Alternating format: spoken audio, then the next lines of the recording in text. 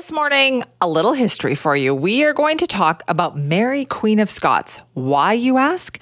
Well, because there's still a mystery there after hundreds of years, and it has to do with her correspondence, the thousands of letters that she wrote to people during her 19 years in captivity. Well, it turns out that she took elaborate measures to kind of like hide messages in her letters, like codes that hadn't really fully been broken until recently. So what did some of these messages say? Well, our producer, Bianca Rego, who, by the way, also loves history, loves everything having to do with Mary, Queen of Scots, had a chance to speak with Dr. George Lasry, who's a computer scientist, and he's one of the lead code-breakers on this project. About 2 years ago, one of us discovered those documents in the Bibliothèque Nationale de France, the French National Library. They put online quite a lot of material. Some of it is in cipher. And those documents were very interesting because in the same collection, all the other letters are from Italy, and also they are from the first half of the 16th century. And we know that Mary Stuart was active in the second half. So if you're a scholar looking for material about Mary Stuart, that's the last place you would go to find that. So we found them there, and then just for the fun, we decided to crack them. So at the beginning, we had no success because we thought they were in Italian. But half year later, we came back to that. And then we were a little more lucky, and we started to see fragments of text in French. And then slowly, we started, I would say, to peel the onion. It's kind of, when you decipher a cipher of that complexity, then you have multiple layers, and every time you are resolving some of the symbols that are not clear, you are reading more into the text, and you are understanding a little better what it's about. And after we had peeled a few layers of that onion, I would say, we identified that those might be from Mary Stuart. So that was really a very exciting moment. So did you know anything about Mary, Queen of Scots before you started this project? So we are history buff, so we know a little bit, but now we know much more. And I think historians also will know much more with those letters. The context in which we know about Mary Stuart, because we know that towards the end of her life, there was a plot called the Babington Plot. And as part of that plot, Mary sent an unciphered letter to one of the conspirators. And that unciphered letter was captured and deciphered by Francis Walsingham, Queen Elizabeth I spy master.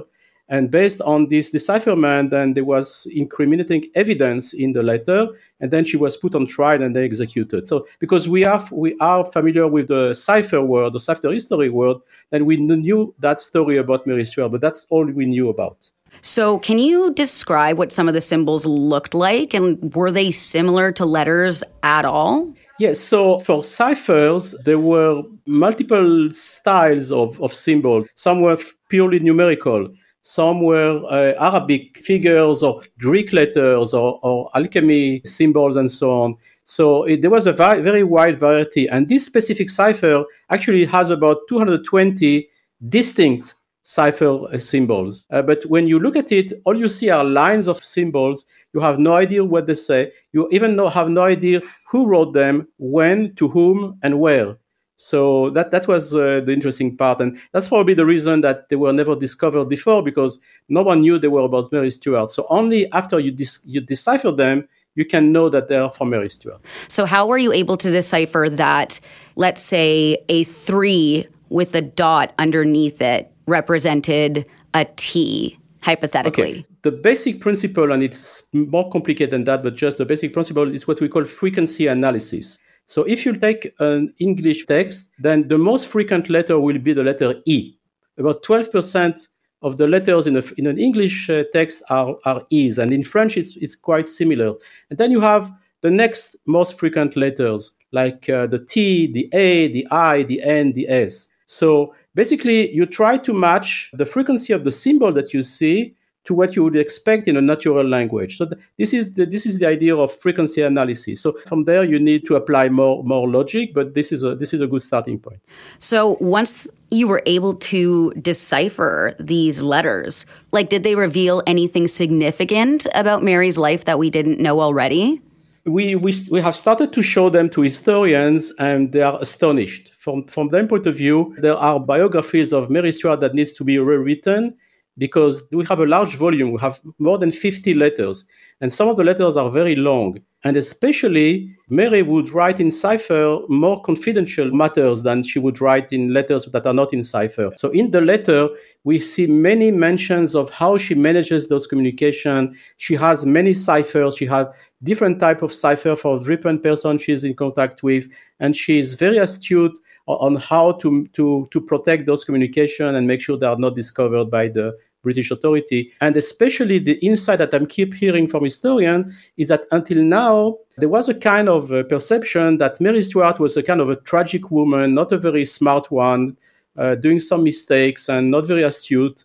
And then she had a tragic fate and she was the victim of circumstances and so on. But if you look at those letters, you will see a very intelligent woman, a very astute woman. She's very well connected. She has great source of information.